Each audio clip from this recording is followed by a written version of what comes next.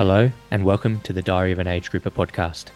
My name is Jamie Edwards, and I'm a full-time professional endurance coach, age group triathlete, and triathlon fan. The Diary of an Age Grouper podcast is all about content relevant to age groupers. We'll talk to athletes, coaches, and experts who walk the walk.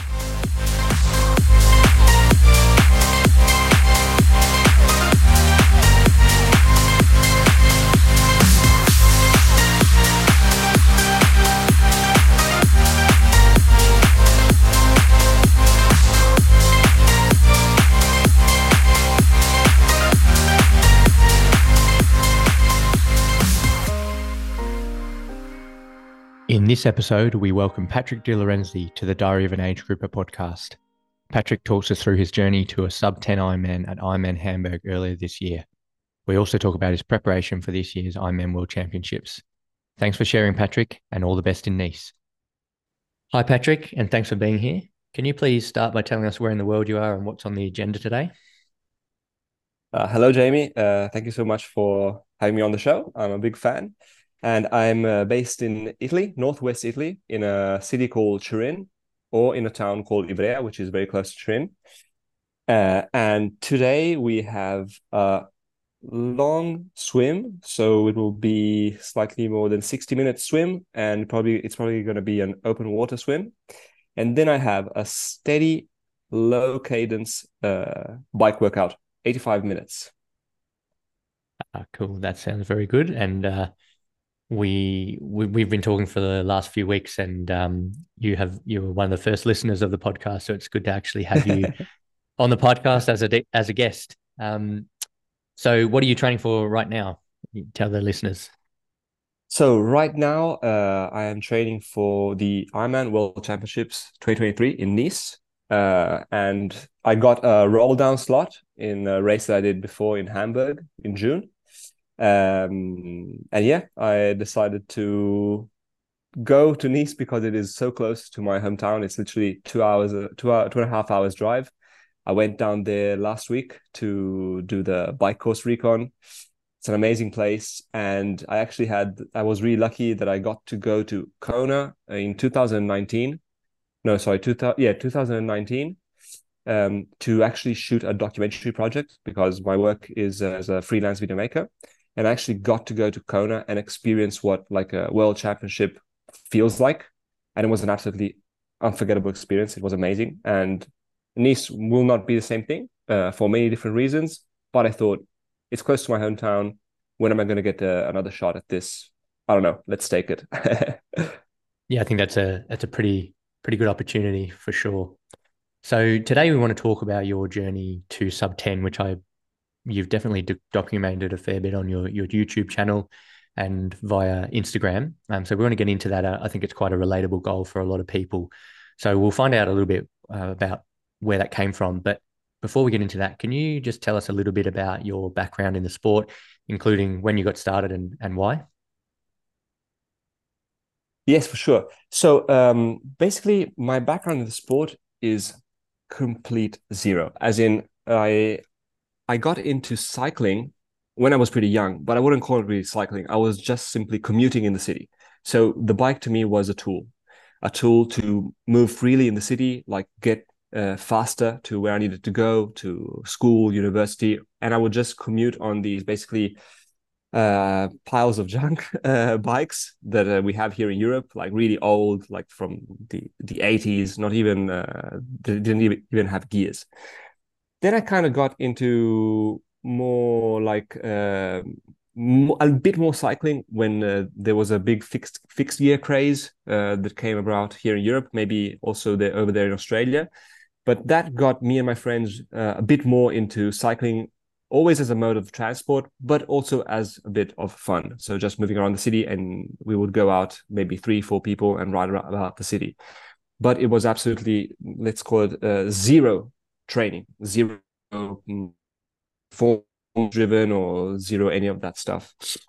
Then if we fast forward some years, basically I had a pretty severe, let's say, call it stress condition with the job that I was working at the time, which was always related to video, but it was a lot more hands-on, even 14 hours a day, every day, which resulted in me kind of like wanting to get back in shape. So I tried to get back in shape, but what happened was a really crazy thing. And basically I had let's call it a freak injury, which just simply would not resolve itself. So I went to physiotherapists to see so many different people, and basically my whole back seized up, and I couldn't really walk. I couldn't really work anymore. And this basically took me off the bike. I couldn't ride my bike anymore, not even in the city, so I couldn't commute. And the only way that I managed to move after quite a long time was basically getting in the pool. The problem is the pool is great because it is non-weight bearing, so it's very easy on the back. But I couldn't swim. I literally could not swim when I got in the pool for the first time. And here we're talking when I was around 27. So I was 27 years old. And when I got in the pool for the first time to swim laps, I remember I swam one lap, and that was it. Like I had to stop. I didn't really understand what I was doing. But the thing is, with this injury, that was literally the only thing that I could do. So I always felt better after I would go swimming. So I kept at it. And I remember I swam the first time 2,000 meters, like abysmal technique. Not that now it's any good, but I swam like so slow. I think it was 1 hour to swim 2 kilometers in the pool. But I kept at it, and slowly this injury resolved itself, and I could get back on the bike. So I was basically cycling and swimming. Cycling always as a tool, not really as training.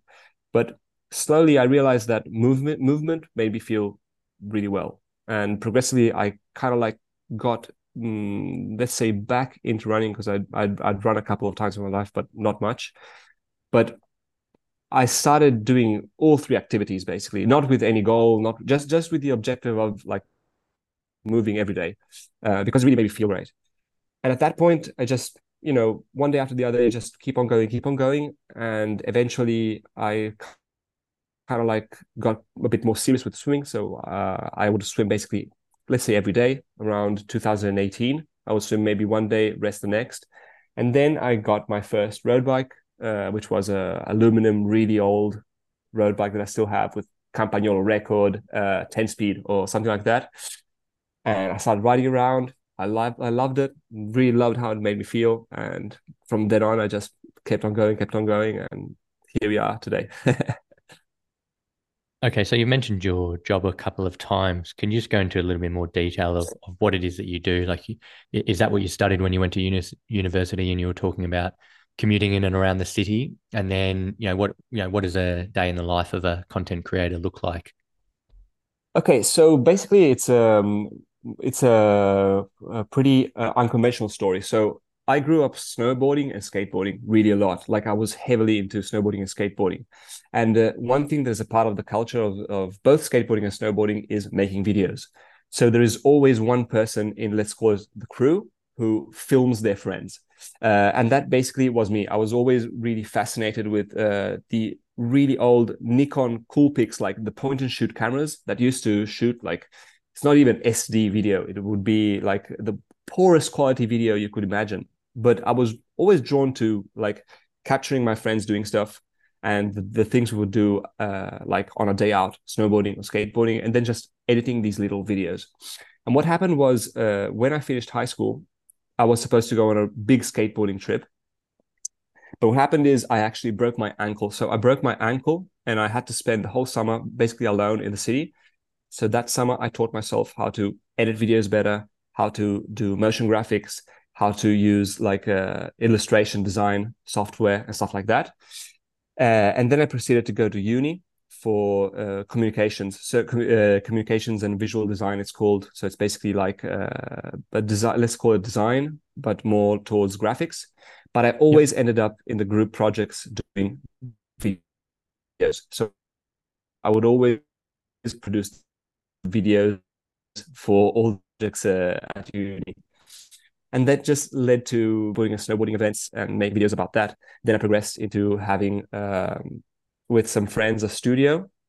So we started producing more commercial content. So like actual ads, stuff for cars, motorbikes, and things more of a commercial nature, let's say. So ads.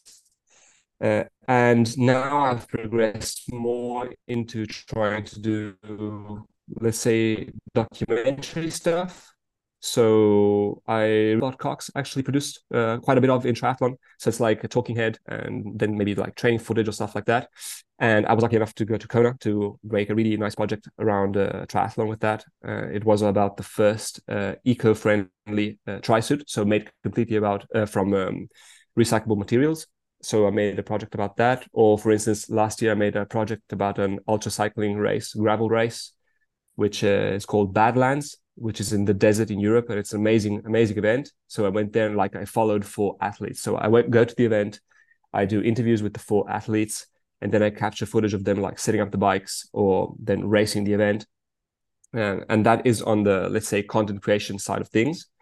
Whereas I also have some remote contracts for motion graphics and video editing, which allow me to be more, let's say, location independent. So a day in the life would look like, for instance, like today, I will work a standard, let's say, 9 to 5 European hours. So depending on the day, there might be a lot of stuff to do or not that much stuff to do, but it will mostly be like commercial projects for, let's say, social media for a couple of big distributions in Italy that deal in electronics, cameras, and things like that. So it'll be, let's say, could be anywhere from 2 hours of work to 12 hours of work right now. Very variable. Okay, so it varies a lot day to day. Just out of interest, what was that tri suit made from all recyclable materials that you mentioned? I'd have to go and look, but it was just basically like a bioplastic. It was the brand was Ale, which is an Italian brand that I still have. Like the tri-suit that I have now is from Ale. They make very good products. And this was a material that they use. They started using it in cycling clothes, but they hadn't done a tri-suit with it. So the project came about. It was actually created by the boss of the triathlon team that I'm a part of. He actually had the whole idea to make this. He said, we're going to Kona. That's like a natural paradise. It's getting like, more and more problems with plastic in the ocean and everything. So why not make like a project about this? And turned out, in my opinion, it was a very nice project to do. And the video turned out great. And it was an experience like really of a lifetime. Yeah, I can imagine. So I'd imagine that the going to Kona in 2019, that would have had quite a big influence on you who had when you just started sort of integrating swimming, cycling, and running into your daily lifestyle. And then obviously with work, you got the opportunity to travel over there for this project. What influence did that have on you, I guess, as a triathlete and to fast forward where you are now? Did that play a role? It was absolutely an amazing experience that I will probably never forget. It was actually, I just completed my first 70.3 in Italy in September, and I went to Kona in October. And the people that I met in Kona, specifically for the project that I went to shoot, they were one professional triathlete, or maybe two professional triathletes, and two age groupers.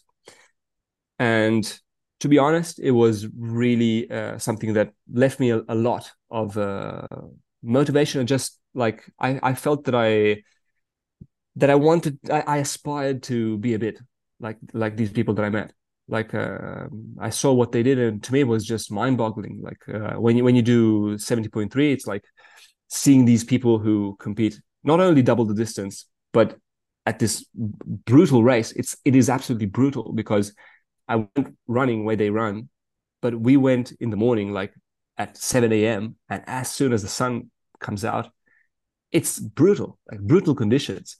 So seeing Kona live, seeing the event, seeing all the people who have sacrificed a lot and put a lot of their life in this goal, it definitely influenced me and motivated me to go ahead. That being said, Kona is not my like main goal at all. But I mean, if it would be nice to work towards it, but it's not something that if I never go, it would be, let's say, heartbreaking. But it would be really nice. It would be really nice to go. Yeah, for a lot of people, it's something they've aspired to for, for decades, quite literally for some people. But obviously, that's not a driving force for you. Yeah, So, what yeah. does drive you? What is your biggest motivation?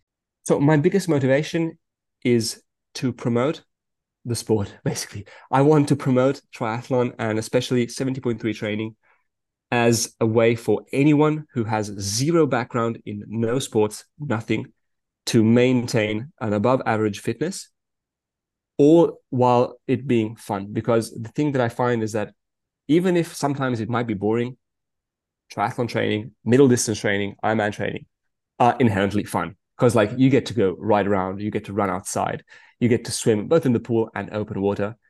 And I think it's something that is really sustainable long term. This is the thing that this is what kept me going in the sport, because I really find that it is sustainable and every day there is something different. And even if you have like injuries or stuff like that, you can still progress in other areas, whereas other sports don't really have this.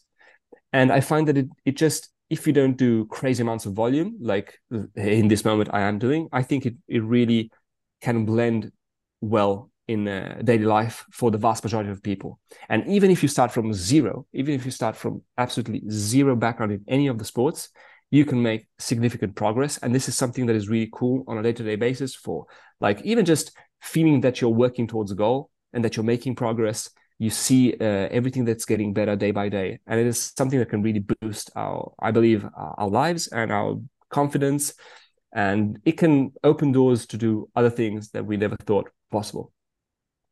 I really like that. As part of our coaching business, we have some crossover to what you're saying there. So we always look at trying to be healthy first and promoting a healthy lifestyle, and then we build fitness on top of that, and then we chase performance. And that third element of performance, sometimes that is athletically, and people want to aspire to bigger and better things, but often it is just about having performing at a higher level in life across the board, which is sounds very similar to what you're saying. So yeah, I really like that. It really resonates with me. Definitely, yes. I find that the biggest lessons that 70.3 and Ironman training has given me is they have translated to so many other areas of my life. Like it's pretty mind-boggling, to be honest. Like my life has dramatically changed since I started practicing and being consistent with the training and treating it a bit as something, structured and that has, let's say, some rules. It has definitely impacted my life, and I think that it could impact the lives of so many other people in, as I said, like consistent and fun way. Yeah, I agree. I agree. So on that note, is there anything, compared to your life, say 8, 10 years ago before you started on this triathlon journey, that you could use as an example of how different it is now, how much better it is now, just because you have set yourself some goals, but also just being consistent with your training and evolved your health and fitness? Is there anything that stands out? Absolutely, yes, absolutely, yes. To be honest, I think in the past 6, 7 years, I've lived many lives. So starting off, skateboarding and snowboarding is very alcohol infused culture. So there's a lot of drinking. And I had a big chapter in my life where drinking was a big part of it. It was never like a true addiction or anything like that. It was more like I would say associated with maybe like binge drinking or stuff like that. But it was so normalized in the culture that basically all my friends were doing it. So it felt like it was normal. So that was basically all my life up until I was 25, 26, with various moments. Like it was more, maybe sometimes it was less. When I was working a lot, it was maybe less. But alcohol was always a big part of my life until one day, because I was faced with the choice between staying with my girlfriend at the time or alcohol. I decided to quit completely. So that was the first thing that I took away. And that is the biggest shift that I've made. And this was just maybe 1 year before starting triathlon, maybe 1 year and a half. And when I stopped drinking alcohol, I felt this tremendous surge in energy. I had so much more energy. And that is when I started like waking up early and kind of like valuing, let's say, a health focused lifestyle. I really felt that I felt better, if you know what I mean. So Yep. from then on, the movement part came in after the injury, as I said before. So I quit alcohol, and then after 3, 4 months, I had this injury, and the injury really reinforced the fact that uh, movement is critical. Movement is critical to well-being, in my opinion. And oftentimes you don't realize what you have until you don't have it anymore. And that moment when I lost, like, even just something simple as cycling in the city, like, we're not talking training, we're talking commuting in the city, is inherently such a powerful thing to be able to commute and really move freely through the city, not having to take a car. And it adds up. Like, if you commute 20 minutes a day to your job and 20 minutes back every day for a year, that is a massive amount of volume, actually, even if it's just zone two. I mean, oftentimes in the morning, if I was late, it was intervals. Even if I didn't know they were called intervals, I would do intervals to go to the office and get there early, or on time at least. Um, so in that moment when I had that injury, I really realized how much I had not basically taken care of movement. Like, movement is something that should be cherished every day. There are a lot of people who aren't as lucky as us, who get to move. They have some physical conditions that prevent them from doing so. And I believe if we are able-bodied, movement is something that really needs to be valued and actually promoted, because I think it is the average person, maybe they move a little bit, but they probably could do more, and it would lead to feeling better, feeling stronger, feeling healthier, being able to go on adventures. Like, the biggest thing about triathlon training is that once you have that really solid fitness, like, that you can do a 5 hour event, 6 hour event, 7 hour event, it's very easy to do other stuff. Like, you can go hiking in the mountains whenever you want. It opens the doors to so many other possibilities. So right now, health focused life, I really love it. I really love where I am today compared to 7, 8 years ago, which was a lot more stressful, a lot more, let's say, work focused. Maybe priorities were a bit different compared. My work was more important than health. Now it is absolutely the opposite. It's completely the opposite. That is the biggest shift that has happened in the last 6, 7 years. Yeah, another good message in there, I think, and I think relatable. I think talking about the alcohol and how that's infused into many cultures and is normal, but being able to sort of shift away from that and feel better for it, and then that in combination with being more health centric and health focused, as you said, and it doesn't have to be Ironman or ultra endurance events, but just moving and being healthy is a good message, and it's very interesting that someone who now has performance orientated goals is still focused on health being the platform of all of that. Yeah, definitely. The thing is, it is very easy right now for me to lose track of that. Like, Mm. since I've gotten, because it is something that excites me. So chasing performance, I think performance is a good indication of health, because you can't have really high performance without health. You have to be healthy first, and then you can build upon that, and you can make progress. If you're not sleeping well, if you're not eating well, if you're not recovering well, I don't think you can make progress, and that will show up in health. So you'll be tired all the time and all this kind of stuff. So performance is on top of that for sure. That is 100% the thing. But it is easy to forget that. So not so much as in a day-to-day like practices, so taking care of myself, but in the portrayal of it. So you get caught up, in the numbers a bit. This is I realize this happens every time, but because it is such a big focus, like, you need to dedicate yourself quite a bit to be able to progress past a certain point relative to your potential, because everybody's potential is different, everybody's background is different. But for me right now, yeah, it is a bit leaning towards more chasing performance, and I need to remind myself that health is the number one thing. That's the first thing. Yeah, definitely. So now let's talk a little bit about performance and those numbers. So you mentioned your first 70.3 just Yes. before Kona in 2019. How did that race go? What were your numbers? What were your splits? What were your goals leading into that race?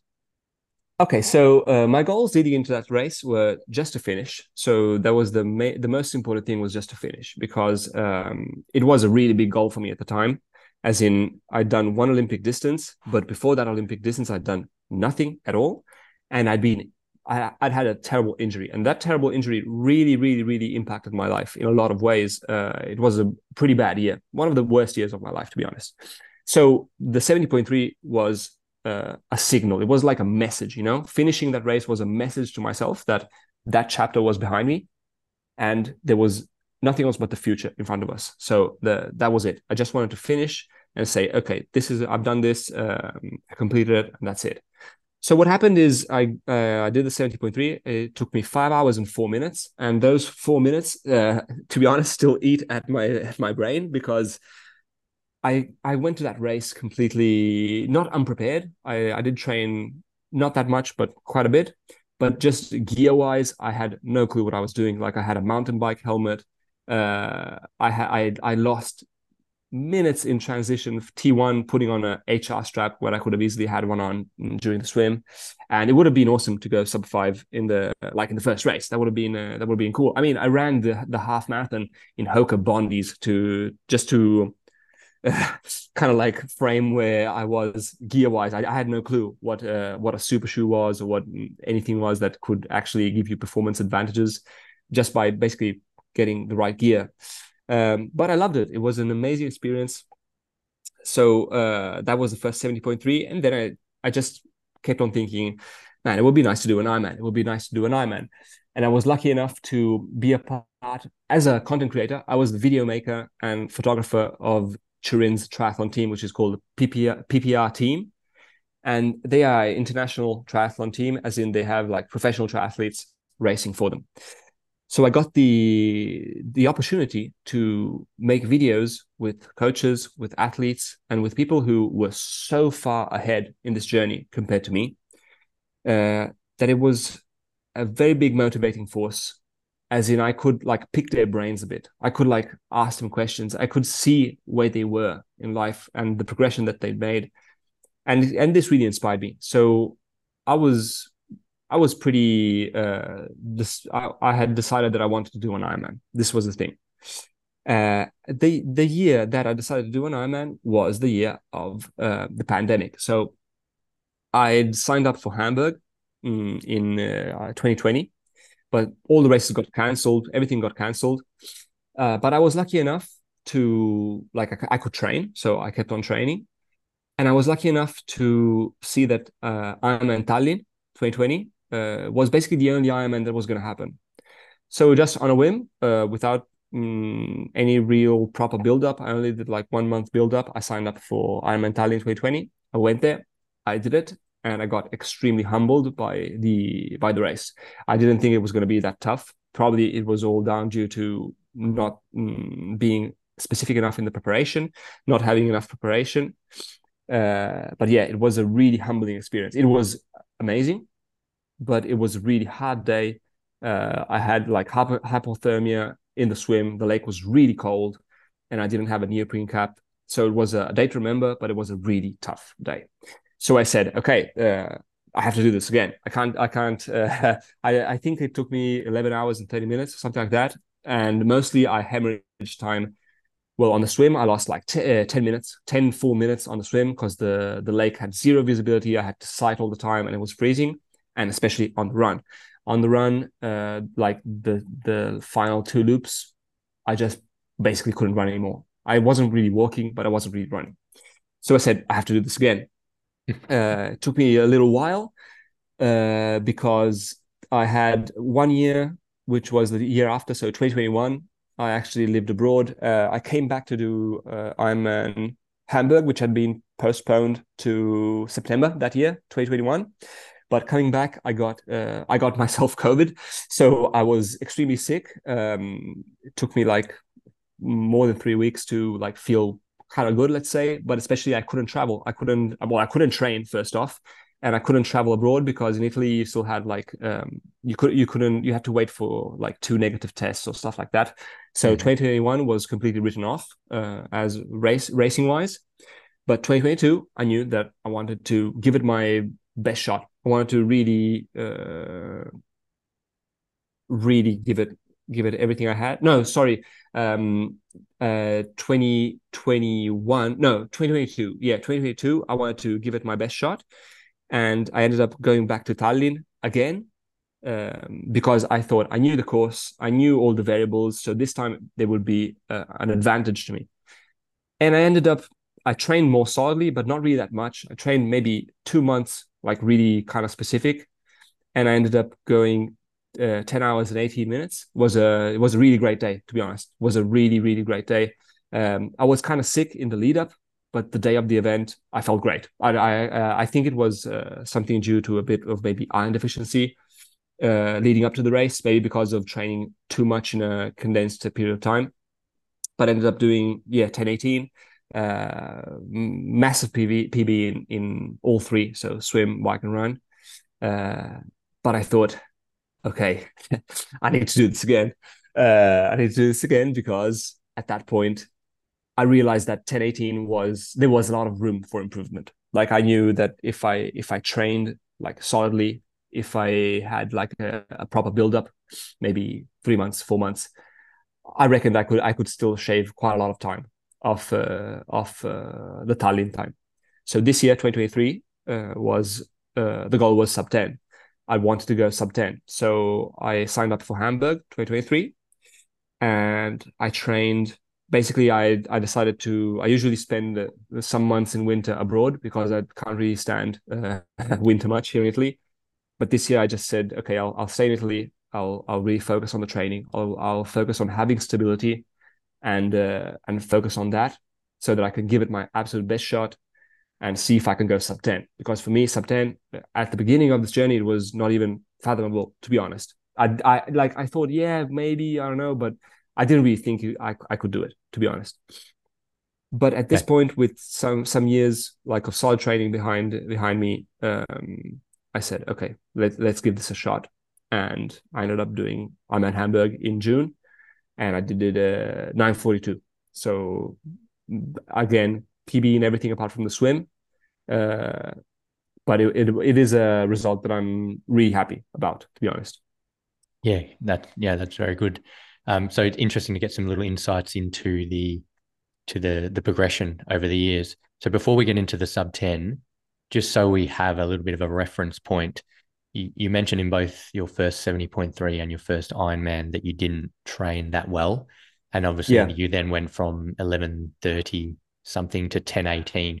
What were the biggest yeah. shifts there? You said you did a longer period of time. You were closer to probably 2 months of training rather than only a month of training. Obviously, it's the same course, so it's good to be able to compare those times. So, what was the biggest shift? Was there two or three key things shifting from that first Ironman to that 10:18 that you can tell us about, and then we will get into the sub 10 project.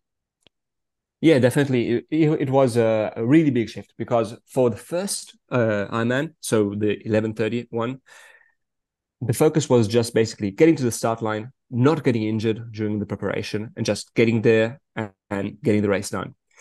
This meant that I didn't really train very well for the run. The running was very low intensity. It was just basically focused on, like, let's say, doing the distance.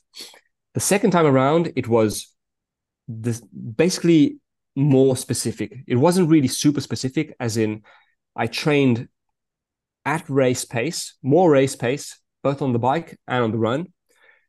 But on the run, it was still fairly low intensity to what could be considered a marathon pace. So it was always like on the slow side.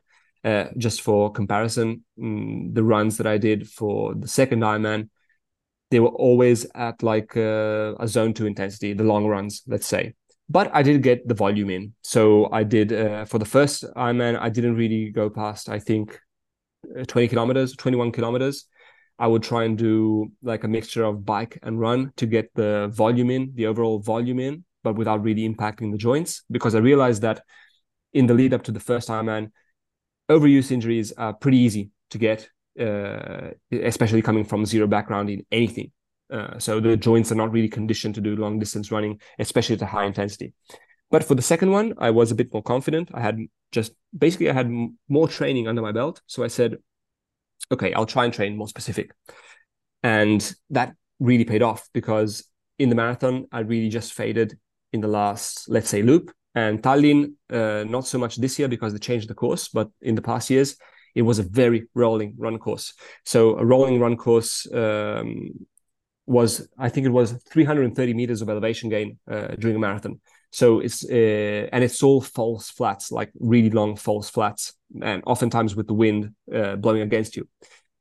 So if you slow down, it's very easy to go down, like the pace to really drop significantly, even to like 7 minute Ks because of the virtue of uphills plus wind.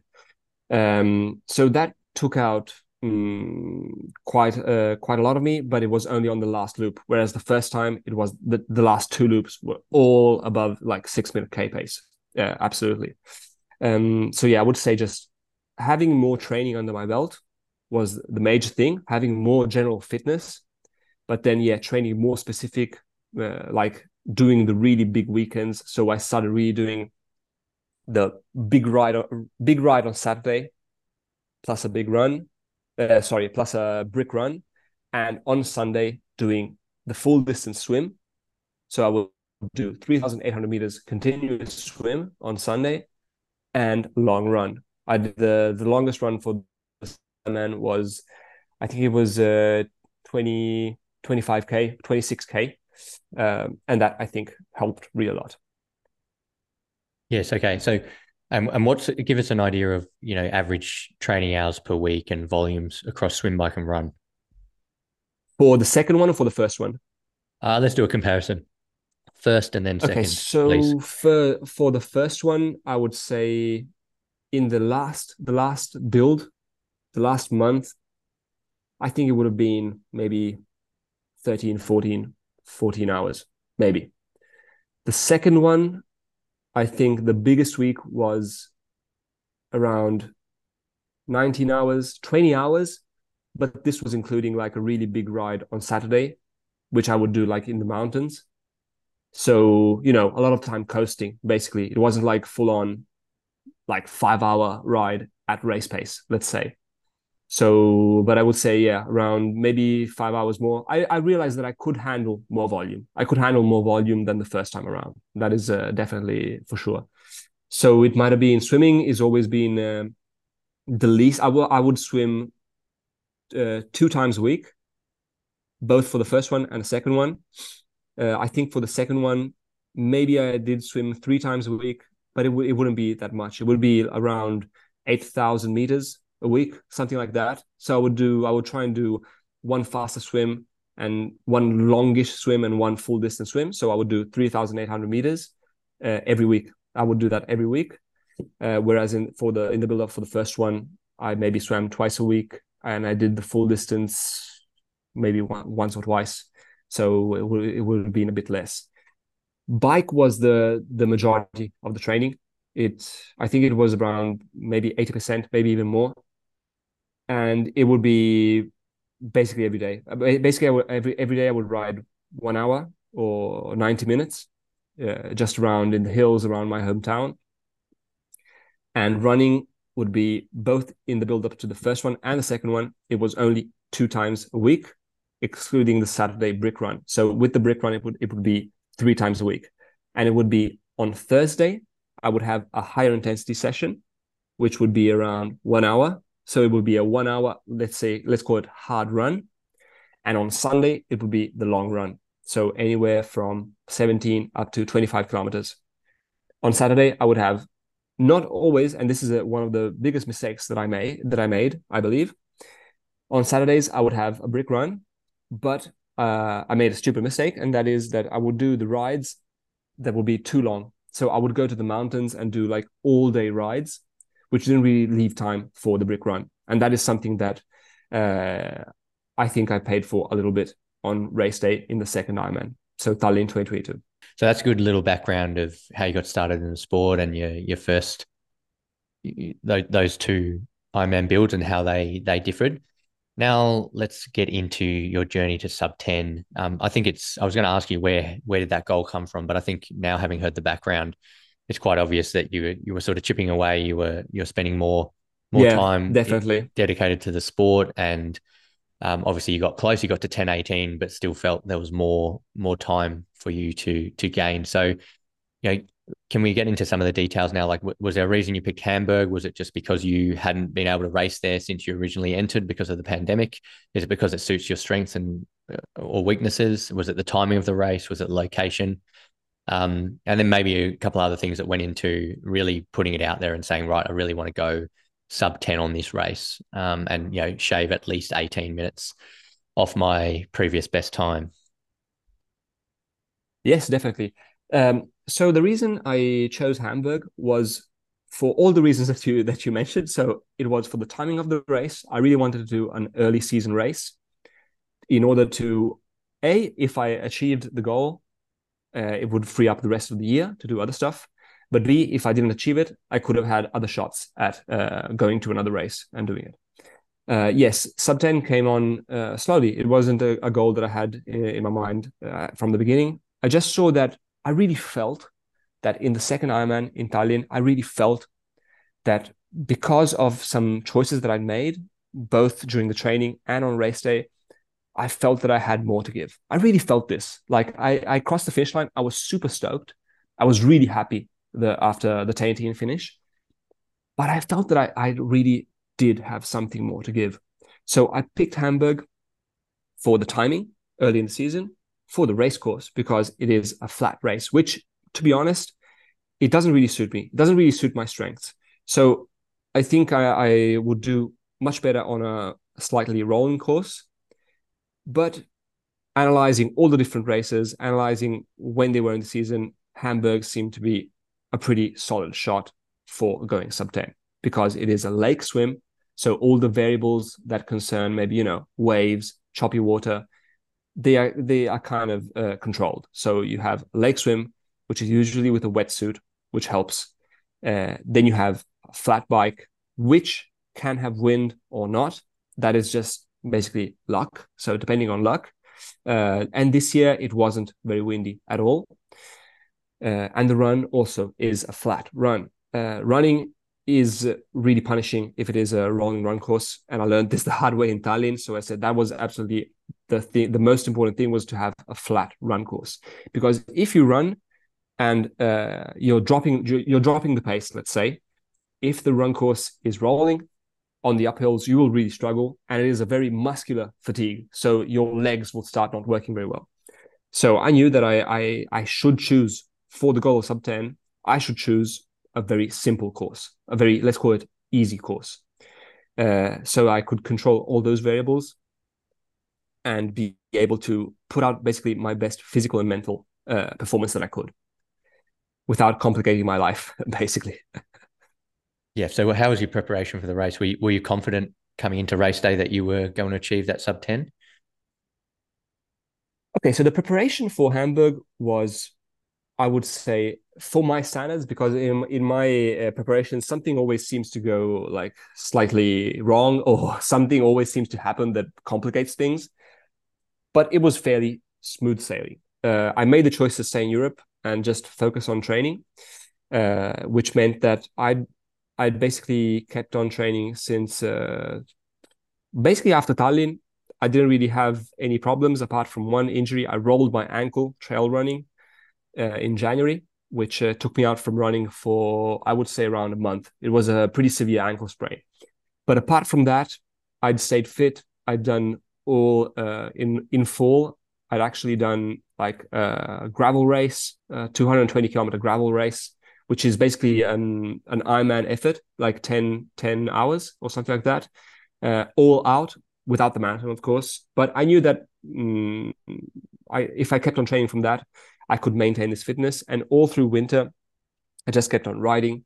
Didn't swim much, but I swam a little bit. And I ran as much as I could. And especially I did a lot of intensity on the run, like really short intensity on the run, uphill hill sprints, all through fall and up until the injury. So in January. So I did, let's say, October, November, December. I did add some intensity into running, which is something that I had never done before. I'd never done intensity on the run. I'd done at max some tempo efforts, but never like really intense efforts. So coming into January, I was ready to start the build. Basically, I was going to train from January up until the race.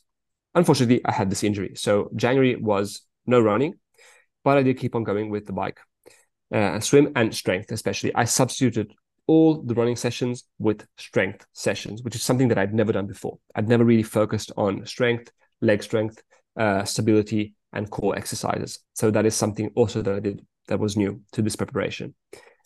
And coincidentally, at this time, I started, I've always been, let's call it, self-coached, as in I have a couple of coaches that I consult with but I really like digging into like training, how training works, how to structure a training plan. So I'd always like taken bits and pieces from around like the internet or from coaches that I trust, and I would put all these things together to create my training plans. And this year, I always kept this idea that I should be the one in control of my training plan. But I did change another big thing, which is I got help from an app, which is the Motive app, which is from Triathlon Taran, of course. He's a big YouTube, in the triathlon space, he's one of the biggest YouTubers. He has so many videos about triathlon training and how actually all these things work. And the app, basically, I think it's a really solid guideline. I compare it to going to, let's say, university, as in you have this guideline from the app that tells you kind of like roughly what intensities you should be doing at what period before the race. So in February, what kind of efforts you should be doing. Whereas closer to the race, you have an idea where the biggest volume week should be, where the biggest run should be, where the biggest bike should be. So I got help from the Motive app this year. And to be honest, especially on the bike, it was extremely helpful. As in structured work that I could rely on weekly to the best of my ability. I would really, really make it a priority to hit the bike workouts, all of them. I train in Europe mostly on my gravel bike. I would train outdoors. I have a gravel bike with a power meter, and I would just do all the intervals uphill on climbs in the area. I have some unpaved climbs around my house. So it was really nice to get outside and be able to train productively. I could see, like, every week, basically, I could see the progression because I was hitting all the numbers. And running wise, I decided to really train specifically towards an Ironman marathon. That means doing the biggest shift for the run was doing a lot more stuff at marathon pace. So doing training sessions. It was always Thursday, the midweek, let's call it tempo session. So a higher intensity run. And on Sunday, it would be a long run, but in it, I would have some really specific Ironman marathon pace repeats. And this could be anywhere from 5 kilometers to 10 kilometers, or like 1 hour at marathon pace. And that was a really, really big shift. As far as being confident to hit the goal, I thought I could do it because I basically just checked the times that I needed to do. And in training, I really focused on training specifically to those times. So I trained, another big thing that I changed was to train the bike extremely specifically on Zwift. So I bought a Zwift hub. And the closer I got to the race, both from a safety standpoint, so running outside in Italy on the roads is really, really, it can be really dangerous. So I said, okay, last 2 months, let's not take any chances. I got a Zwift hub, and I did basically all the sessions indoors, both intervals, tempo, and the long rides. So I did all my long rides basically at Ironman intensity. So I knew that I could hold the speed necessary, the power necessary to go at the desired split, to go sub 10. But that being said, on race day, anything can happen. So I was confident in the physical abilities. It was more about, navigating uncertainty and things that could arise on event day. That was the biggest thing that I think could have derailed me from going sub 10. Okay, so what were your goal splits for swim, bike, and run to achieve that sub 10? And whilst you answer that, can you tell us what you ended up doing? Yes, of course. So the target splits were, I think for the swim, it was around 112, 113, something like that. For the bike, I think it was 5 hours, or maybe just slightly higher than 5 hours it could have been. And for the marathon, I needed like a 3:30 marathon. Those were the splits, basically. 3:35, I think, was the marathon. Like right now, the math might be off, but I made in the YouTube video I made. There's everything, all the target splits that you need to maintain to go sub 10. These are all fine and good on paper, Mm. But there are things that complicate this, as in Hamburg has a massively long transition. So the T1 in Hamburg is 1 kilometer long. And if you go and look at the broadcast, the infamous broadcast because of the accident that happened this year, if you look at the broadcast, when the pros are running through transition one, the commentators actually say this is the longest transition of all time or something like that. So these are all factors that need to be accounted for. Like if you have a really long transition, which was the opposite of Tallinn. Tallinn was extremely fast transitions, like literally 150 meters, 200 meters transition, like 2 minutes, 2 minutes, and you're out. Whereas Hamburg is one extra K. So T1 might be, 7 minutes. 7 minutes T1 is a big factor on a goal like this. So I knew that I had to, yeah, I had to aim for those splits, but having a bit of a buffer, like, would have been good. So I knew that I had to go a bit faster than that. So the target splits, the splits that I ended up doing in Hamburg were I had a really poor swim compared to what I'd done in Tallinn the year before. The year before I'd done I think it was a 112 or something, um, which for me is it's an okay time, and I was aiming to do like 110. I knew from swimming that I'd done in training I could do a 110 without taxing myself too much, but I wasn't really feeling very good the night before the event. I had a splitting headache and I didn't really feel good, and I ended up not being even able to eat breakfast the morning of the event. So I struggled with the swim. I struggled with finding like a rhythm and like maintaining a good pace, and I ended up swimming 114, which was something that I was absolutely not stoked on. Then I got out. T1 was 7 minutes and 30 seconds. I really rushed through T1, managed to get out there in, I think it was a okay time, let's say. Then bike, I did 4 hours and 50 minutes. T2 was something around 3 minutes and a half, 4 minutes. And the marathon, I did, I think it was 3 hours and 24 minutes. Very good. So you lost a little bit of time in the swim, but then every other split was ahead of target. So that explains why you went 9:42. And yeah, not only Yeah. did you take Yeah. 18 minutes off, but a further Yeah. 18 minutes on the other side. So very symmetrical. Basically, yeah, exactly. The thing that happened was on the bike, there was the unfortunate incident, like with the motor, like there was that big accident, and Mm. that really sucked. That was really bad, and it actually impacted because I got there just as they were basically doing CPR on the athlete. It really sucked. It is something that you do not want to see during an event, especially because that person on the ground could have been any one of us, um, who we were just walking around the scene of the accident. It was really bad.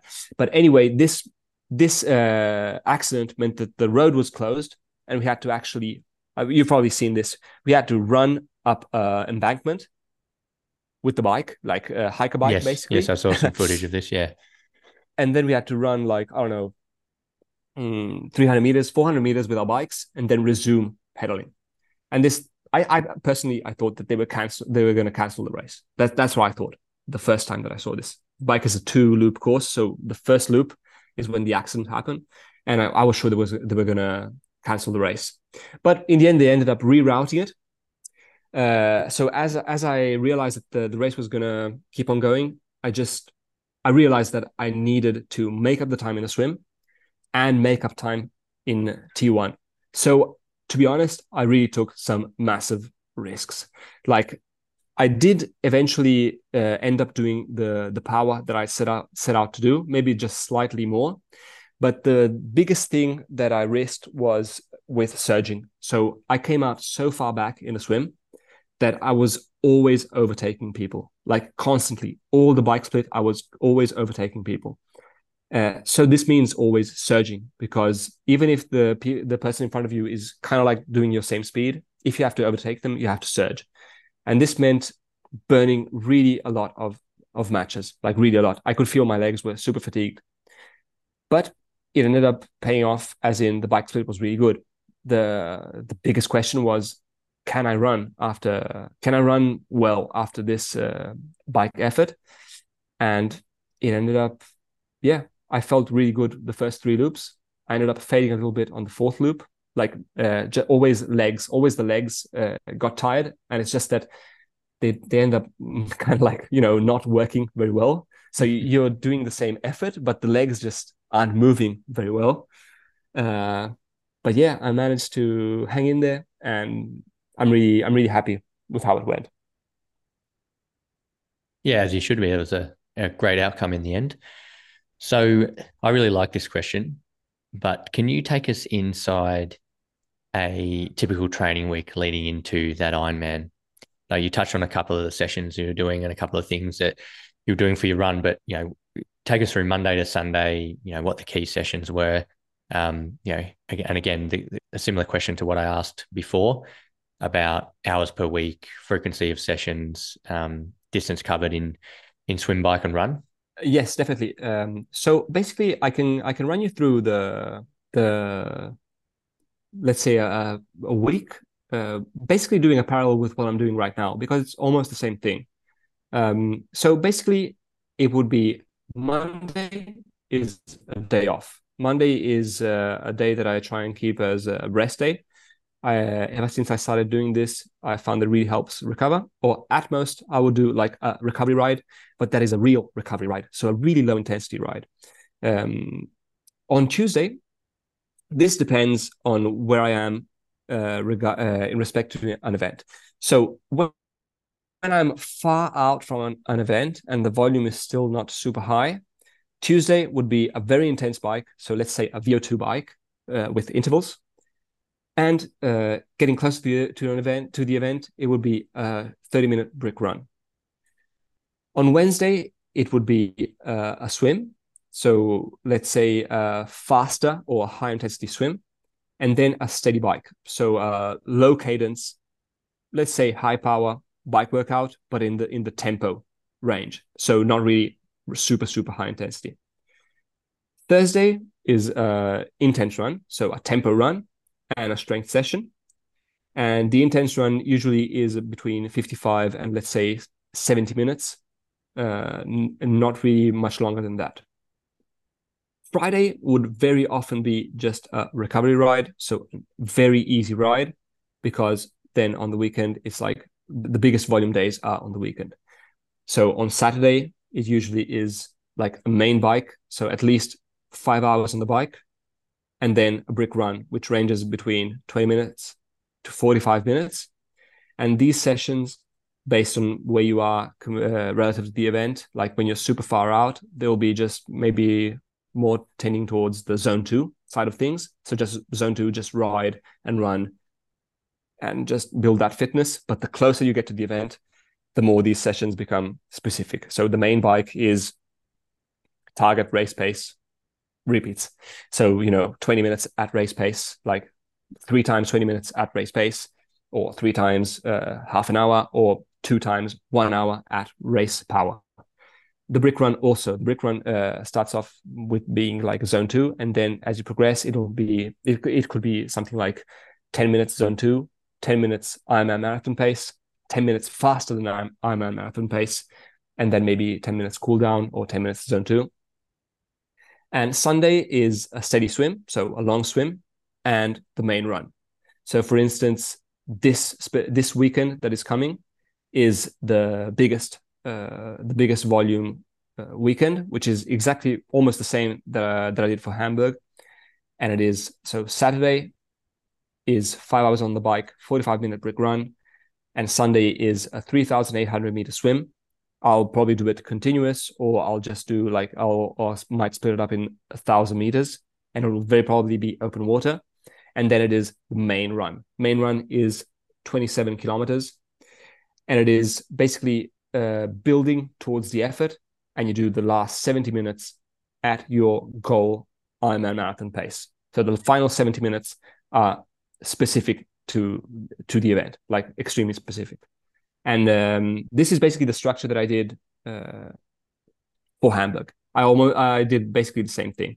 I've been following the same program, the same protocol. The only thing that I would shift the closer I got to an event would be that I would realize that after the big weekends, I would be extremely fatigued.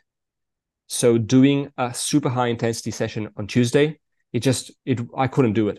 So what I would do is I would um, reverse the order of the low cadence strength work, which is actually a tempo workout, and I would do that on Tuesday instead of Wednesday. That is the biggest thing that I would change the closer I got to an event.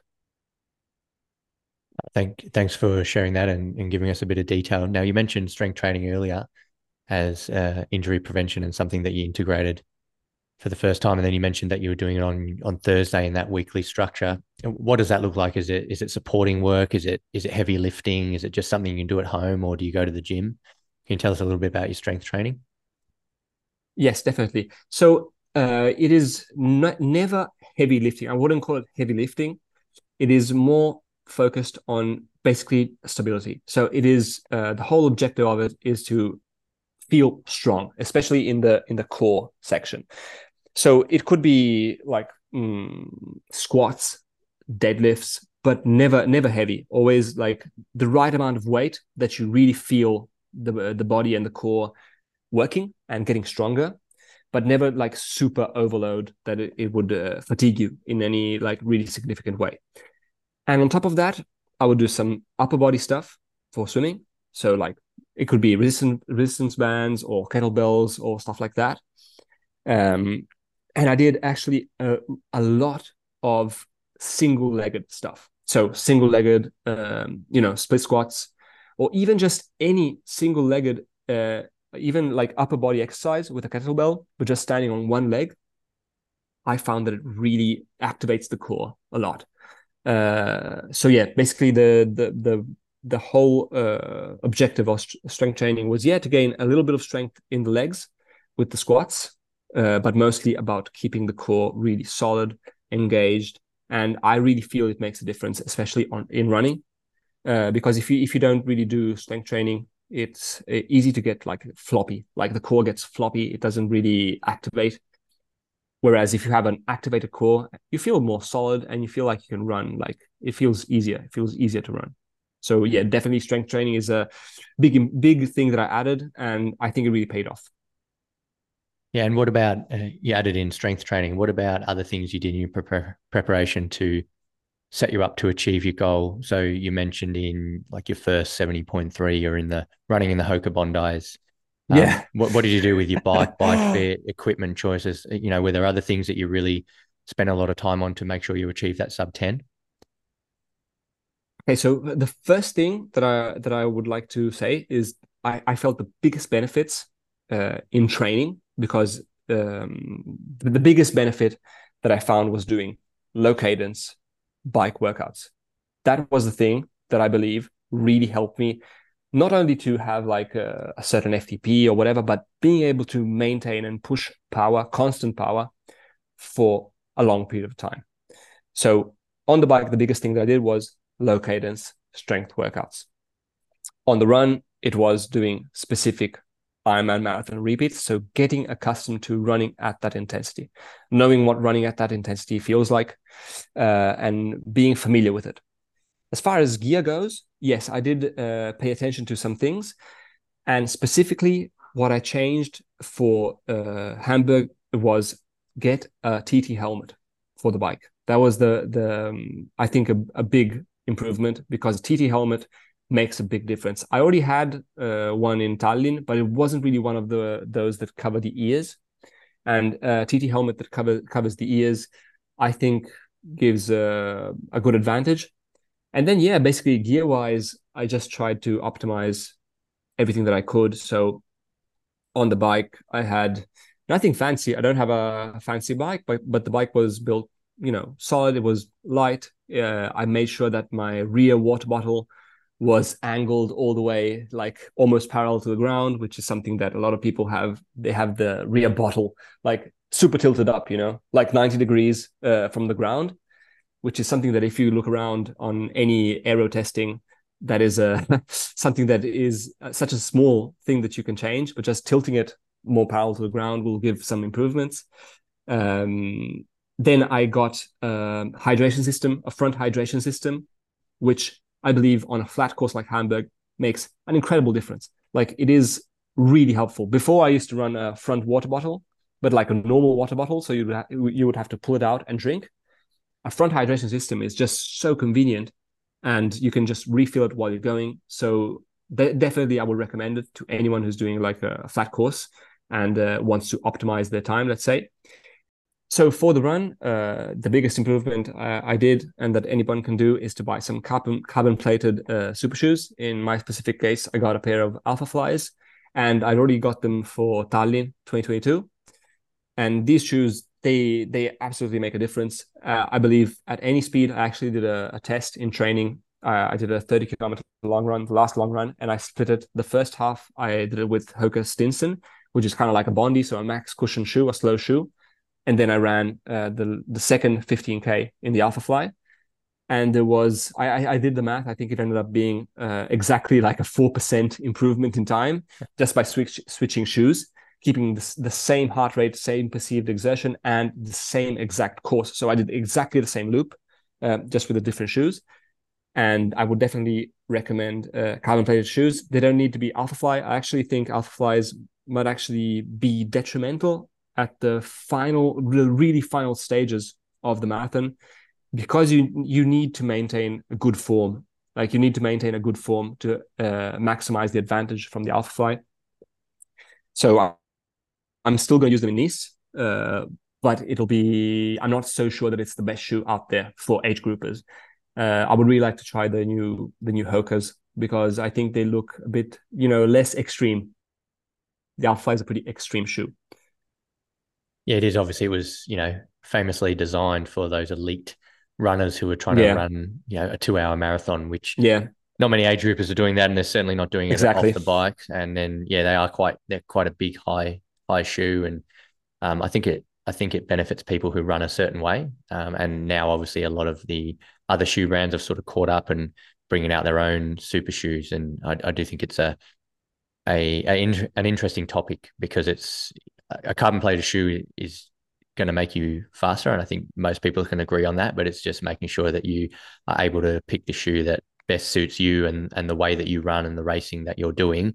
But obviously, it's very hard for people to test, because you have to go and spend Yeah, $300 or exactly. Yeah. more per shoe. So it can be a tricky one, but it's not necessarily just going, oh, this one's a Nike, so this is the best shoe. It's if you got the opportunity to try out different shoes, that is definitely a good idea for sure.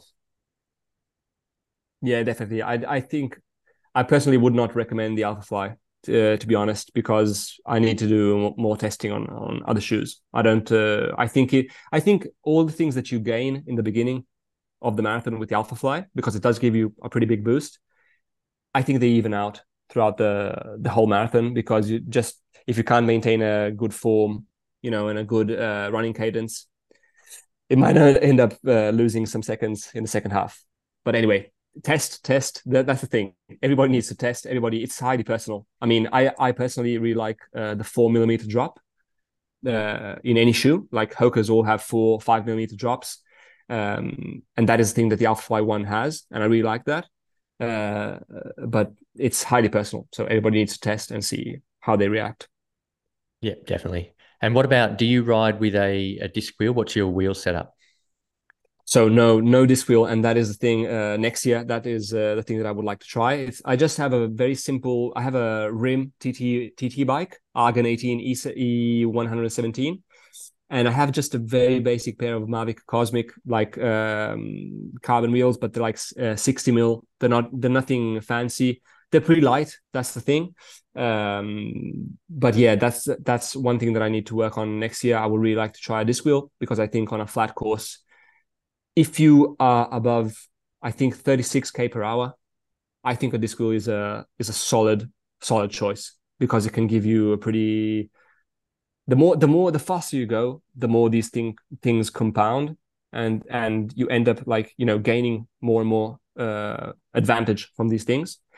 But this year I wasn't really sure that it would give me an advantage, but next year I would like to try a disc wheel for sure. Yeah, that will be interesting. I think, especially if you're riding a 450 bike split, I think you're definitely a candidate for a disc wheel. So that will be interesting. Now, you said you're using a very similar training structure leading into Nice now, because obviously you Yeah. qualified for Ironman World Champs in Nice. is there anything you are changing? Are you doing more riding outside and up the climbs? Obviously, you've got access to the climbs there Yes. in Italy, and or is it more that you're being a bit more specific with those low cadence sessions that you mentioned that have been an integral part of your training over the last couple of years? So definitely the low cadence workouts are a big focus during the week. I'm definitely doing those. Um, but what I've changed is, yeah, I'm training extremely more specific on the bike. So on the bike, it'll be the long ride will have climbs. It will have long climbs because Nice is three major climbs. The first one and the last one aren't really that long, but the one in the middle is 18 kilometers climbing. Very steady gradient. It's a super easy climb, let's say. I mean, no climb is easy because if you go full gas, even if it's a steady gradient, you can literally destroy yourself, let's say. But yeah, I'm training a lot more specific in that regards because it is very different doing, 180k on a flat course. It takes you, 5 hours. 180k with 2,400 meters of elevation is a completely different animal. So I believe I need to understand what it feels to ride that bike course or a bike course similar to that, and to feel what intensity you can push, how you can manage the climbs so that you can attack them and like be proficient on them, but without like burning out too much. Um, so yeah, that has been a big focus, and the thing that I've been doing is I've been focusing on doing these continuous climbs, and so far it's been going, I think, pretty well. As in, I've been getting some really good power numbers, especially for the 60-minute and the 90-minute power. I've been getting some solid improvements in that regard, and I think it's I don't know, the training is paying off, and I hope I hope to get there. I actually went down and rode the course last week. Definitely overdid it. I definitely pushed too much intensity, but I think it was useful because I first off I saw the course, which is absolutely amazing. It's an amazing bike course. Like, it's spectacular. I didn't think so. I had already ridden in the area, but I've never seen anything like it. As in, you ride up in the mountains behind Nice, but then you end up in a super high plain where there is nothing. There is no towns. There's nothing, and there's these all like amazing, spectacular places. So the bike course is spectacular, and I got a feel for all the climbs, what parts you can do with a TT bike, what parts would be better on a road bike, if I should use a TT helmet because there's a lot of climbing and you might overheat. So yeah, that definitely helped. So I'm trying to be as specific as possible with the preparation. That's great. So, what did you decide? Are you going to go TT bike, and are you going to wear a TT helmet? It is, in my opinion, it is 100% a TT bike course, as in the climbs. I mean, the climbs that I have here next to my house, which is fairly close to the mountains, there are zero climbs like the ones in Nice. The Nice climbs are super steady grade, and they're very, very gentle. It's never like 10%. It's always like 5%, which means you can actually ride a lot of the sections of the first big climb called the Lecre. You can literally ride the first one third of it in the TT position. And I ended up doing that because on one way, going one way up this climb, you had a headwind. So if you stayed in the TT position, you actually gained a lot of advantage compared to riding, in the hoods. So, and when you reach the high plane up top, that is all TT. And also in the downhills also are pretty gentle. They're not like super steep. So you can actually ride some parts in the TT position. So in my opinion, I'm definitely going to run the TT bike unless it rains. If it rains and I need disc brakes, I'm going to use, I have a super aero gravel bike by 3T called the Explorer Race Max, which is, to be honest, it's extremely aero. It might even be more aero than the Argon. So if it rains, I will choose to run disc brakes. So I will modify the gravel bike. I will change out the wheels, put on some aero extensions, and I will use that because you have like 45 kilometers of descents, which are fairly technical. There are some points that are really dangerous actually on the course. I think I'm thinking actually that they might in the briefing say something about being in TT position in the downhills. I think they might ban it or something like that because it is really dangerous in some spots. But yeah, the A plan is TT bike, TT helmet with the visor, and just flip the visor to the top of the helmet so that you can like breathe a bit more during the climbs, because the only spot where you overheat is the first two climbs, maybe the third one a bit, but the third one is pretty high up. So being high up is not, it's not super hot. And in the morning in Nice, even last week, it was already fairly chilly. It wasn't super hot. So I think TT bike, TT helmet, and full on, yeah, basically the same exact setup that I used in Hamburg. The only thing I changed is I took off the front hydration system and I opted to put in just a normal water bottle because it's just a bit lighter. It's like 150 grams instead of 600 grams of the hydration setup. And for Nice with the climbing, I think weight is a key factor. Like even just for the first two climbs, I think a big strategy will be to not have your water bottles full, like having everything empty so that you are as light as possible when you attack the first two climbs, which is where you basically, I think, can make a difference. So being as light as possible there and then refueling up top when you have a descent and then you have basically a rolling section. So being mindful of weight is something that I'm also being careful of for Nice. Yeah, that's really interesting, and appreciate you sharing the detail. Now, before we move on and start wrapping things up, can you share exactly what some of these low cadence sessions look like? Just maybe the Yeah, one you've got today. Like what does that look like exactly from warm up through to cool down? definitely. So it's always today specifically is a 10-minute warm up. So it's just basically zone two, and I basically ride to a climb in the area. And today is repeat 10 times, 5 minutes, top of zone three. So let's say 270 watts with a low cadence. So 50, 60 cadence. 2 minutes easy spin. And then five minutes easy spin cool down. So it's 10 times, 5 minutes, top of zone three power. So 270 watts at a 50, 60 cadence. 2 minutes recovery spin. Sometimes it's early in the season, it might be a bit different. It could be 5 minutes, top of zone three, 60 cadence, and then 5 minutes, top of zone three, but normal cadence. That is another workout another type of workouts that we did, Yeah. and repeat Okay. that, 6, 7 times.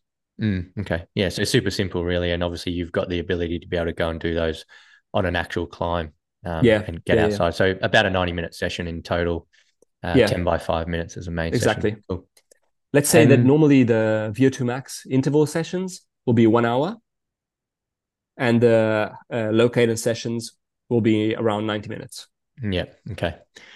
And so what's your goal for this event? Is it time based again, or is it just enjoying being there, or something in between? I would I would place it at something in between. Like when I got the slot, I was like, okay, this will just be a party. I'll just go there. It'll be to enjoy it, to experience the event. No time goal, no ever, no nothing along those lines. But to be honest, like the closer you get to the event, I kind of like feel, I would call it like a world champs spin-off, like a baby world champs or something. It's not Kona at all. Mm, It's completely different, as in for the basic fact that it is just another Ironman. To be honest, like in June you have Ironman Nice, and it is practically the same race, which is one of the biggest, I think, downfalls of this event. Like it's not really that special. But that being said, I'm really excited about the actual course. Like it is a swim in an amazing place. It is a 180-kilometer spectacular bike course, which I think is more suited to my strengths because I'm more suited for climbing than steady power on a flat course.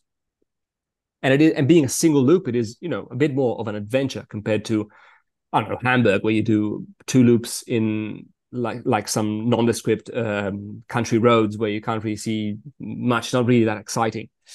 And then you have the marathon is a flat marathon it's going to be full of people, packed with people. So my goal is to, well, get to the race uninjured, which is to be honest, with a bit of bad news. Yesterday I stubbed one of my toes in my foot, so we are trying to understand how bad this is, but hopefully it'll be okay. So anyway, make it to the start line.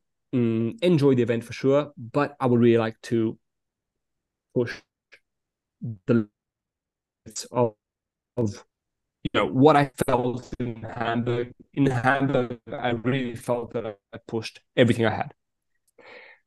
But when you think about stuff after you've done it, it always ends up, I could have done a little bit more. Who knows? Maybe I could have, pushed a little bit more on the run in the final two loops. And I think I had it in me. So in Nice, I would really like to see if I can go beyond what I felt in Hamburg. That's the main thing. So time-based, it's hard to pinpoint because being such a high elevation course, it'll be the recon ride was around I did the 178k, so almost the full bike course, and I did it in 5 hours and 50 minutes. Um, and that was with traffic lights, and all that stuff. So doing the same split during the event would be very cool. I would really be happy with a 550 bike split, sub 6, let's say. And marathon, anything under 324 would be great. So I don't have any ambitions to like do a standout marathon because it'll be very hard after such a hard bike. But I would like to see, if I can make a little bit of gains also on the run, that would be absolutely awesome. And I would be really, really happy about it.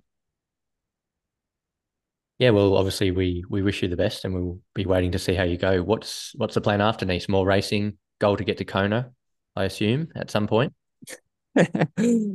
So yeah.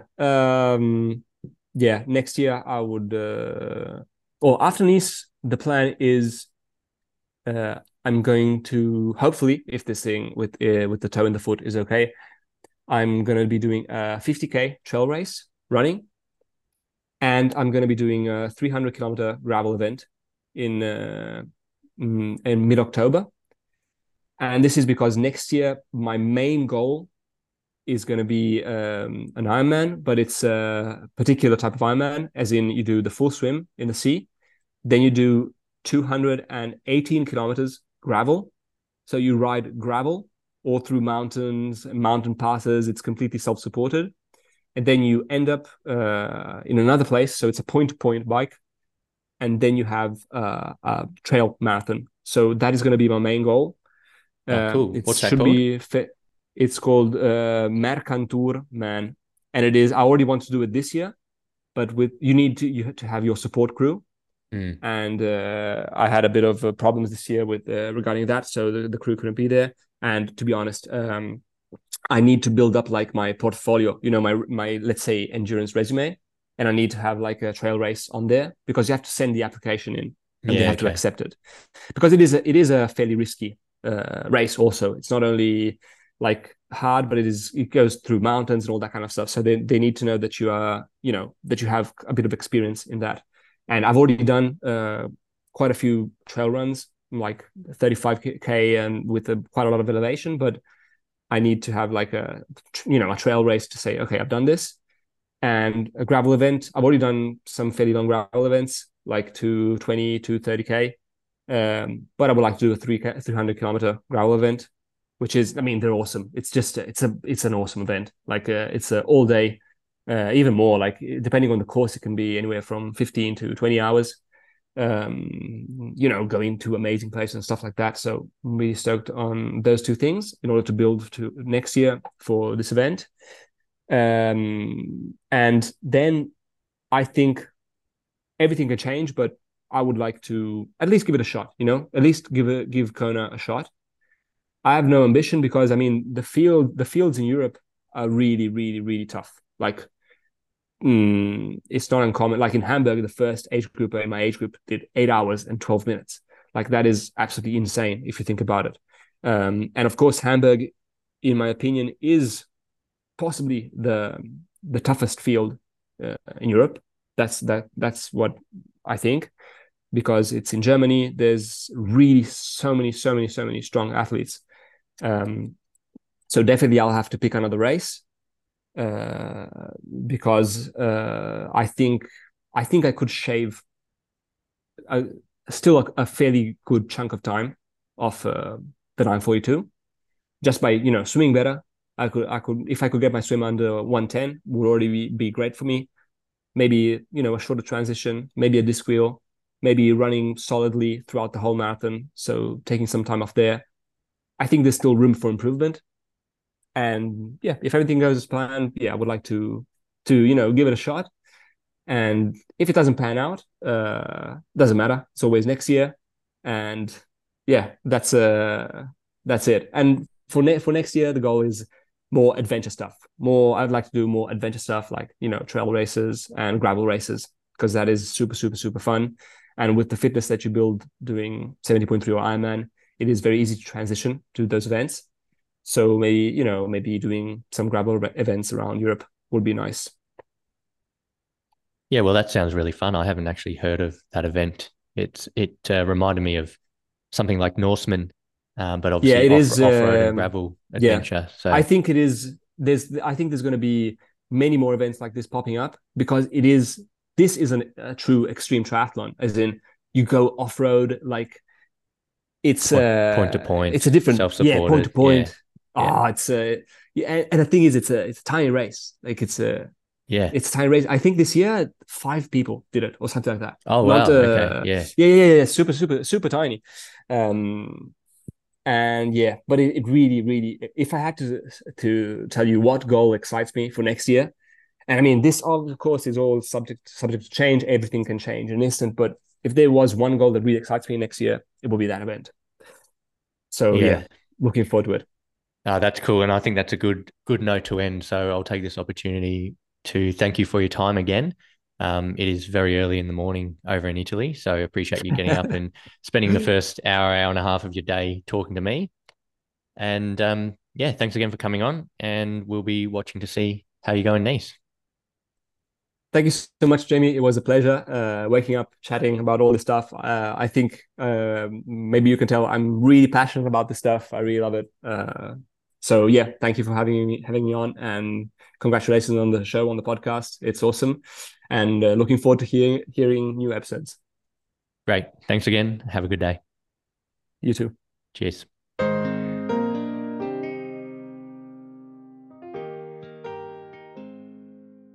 Thanks for listening to the Diary of an Age Grouper podcast.